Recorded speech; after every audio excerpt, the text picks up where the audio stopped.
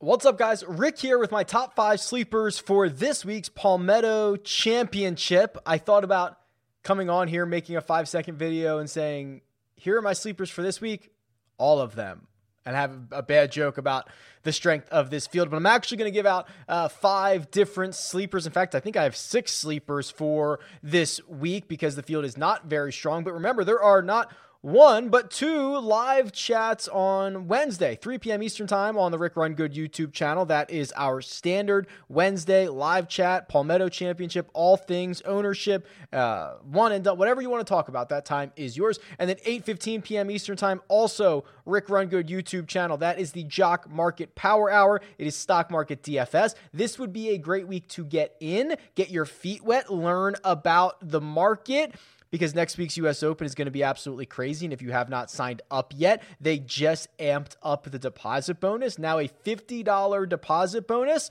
and you only have to deposit $20. Use the code RICK. That will get you that deposit bonus. But for now, let's talk about the sleepers. Let's start with Garrick Higgo. He is 55-1 to win this golf tournament. He has $9,000 on DraftKings. And if you don't follow the European Tour, you probably have no idea who this guy is. Well, he's been playing on the European Tour, of course, and he's very young. He was born in 1999. He's this young, raw, talented kid who can hit it far, doesn't always know where it's going, but has plenty of upside, as evidenced by his 2 wins. His last 3 European Tour starts: win, T8, win. You go back a 4th one, T4, absolutely dialed in on that circuit. And I know what you're saying, Rick, those wins don't matter. They're weak fields. They're terrible.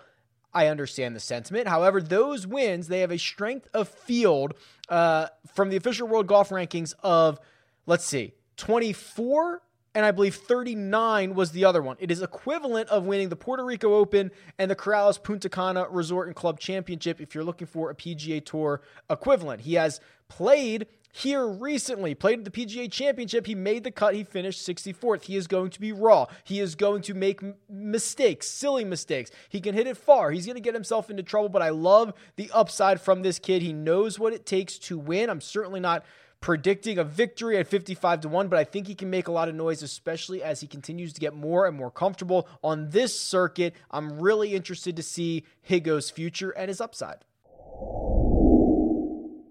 Luke List is next. He's 75-1. He's $7,900 on DraftKings, and I would certainly not describe Luke List as a consistent, safe option. He is not that. He's missed each of his last 2 cuts, but before that, he finished 61st at the Byron Nelson and 6th at Quail Hollow. He also had a top 20 at the Valero Texas Open, and we see Luke List pop. He is not consistent. He is much more volatile than most, but the one thing that I think gives him just a nod is his course history here at Congaree.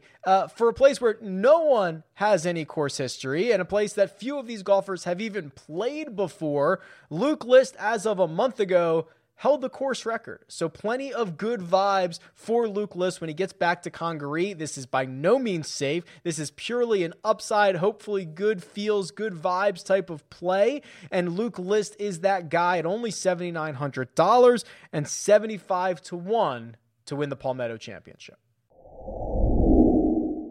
David Lipsky is 125-1 to win this golf tournament. He has $7,400 on DraftKings, and I'm just such a big fan of Lipsky. You know, he turned pro a while ago. He's been grinding for a long time across all of these tours, and most recently, he's been grinding away on the Korn Ferry this year. And this season, he's got a win. He has 3 more runner-ups. He just had back-to-back runner-ups here in Vegas at Paiute, and the week before at Emerald Coast. I mean, he's playing well recently, and this is not the last you are going to see of David Lipsky.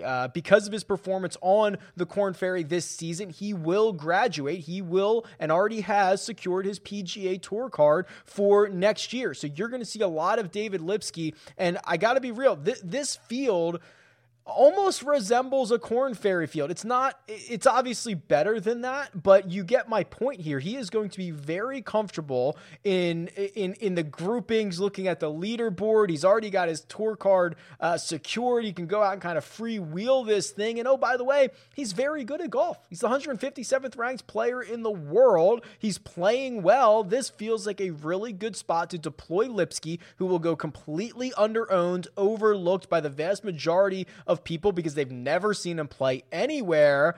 But I'm not going to be one of those people. I'll be invested in David Lipsky this week. All right, and then finally, we're going 2 for 1 here. The college guys who just turned pro. John Pak, $6,900, 225 to 1 to win this golf tournament. And Davis Thompson, $7,200 and 300 to 1 to win this golf tournament, which doesn't really add up, right? Davis Thompson is longer in the outright market, but more expensive on DraftKings. Weird. Doesn't really add up. But anyway, here's the deal with these two. Now that the NCAA finals, that's all over, we're getting the guys who are turning professional. Both of these guys are going to be making their first career professional start this week. John Pak, he is the number 1 player in the PGA Tour PGA Tour University. This is a season of accumulating points throughout college in which if you're in the top 5, you get X number of exemptions. You're in the top 10, you get whatever. Well, he gets essentially unlimited starts in the Corn Ferry for the rest of the year, and he can also accept sponsors exemptions up here on the PGA Tour. So he is rocking and rolling, ready to go. He's an 8-time winner at Florida State. Great golfer, very, very good. He was the low am at the U.S. Open in 2020. I believe he finished 51st or 61st. One of those two, but he was the low amateur that week. And then Davis Thompson, we've seen him before. He's played a couple of RSM Classics. He was the number 1 ranked amateur in the world before turning professional. And I think that the appeal of these two golfers comes from how little we know about them. I know that sounds weird, but there are a lot of guys who are priced similarly, both in the outright market and in the player pool on DraftKings, that are known entities, and they're not very good.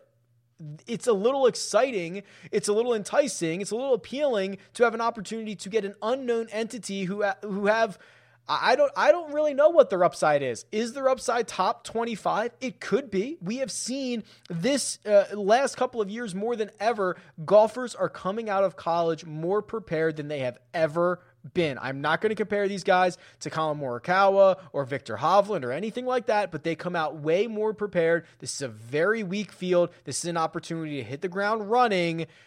You don't have to bet your whole bankroll on them, but I think just a little nibble, maybe a top 20, maybe put them in some lineups is well worth the consideration. All right, that'll do it. My top 5 sleepers for this week's Palmetto Championship. Let me know who I missed, who I'm wrong on. Tweet me at Rick Rungood or leave a comment below. Best of luck this week, and I'll talk to you guys soon.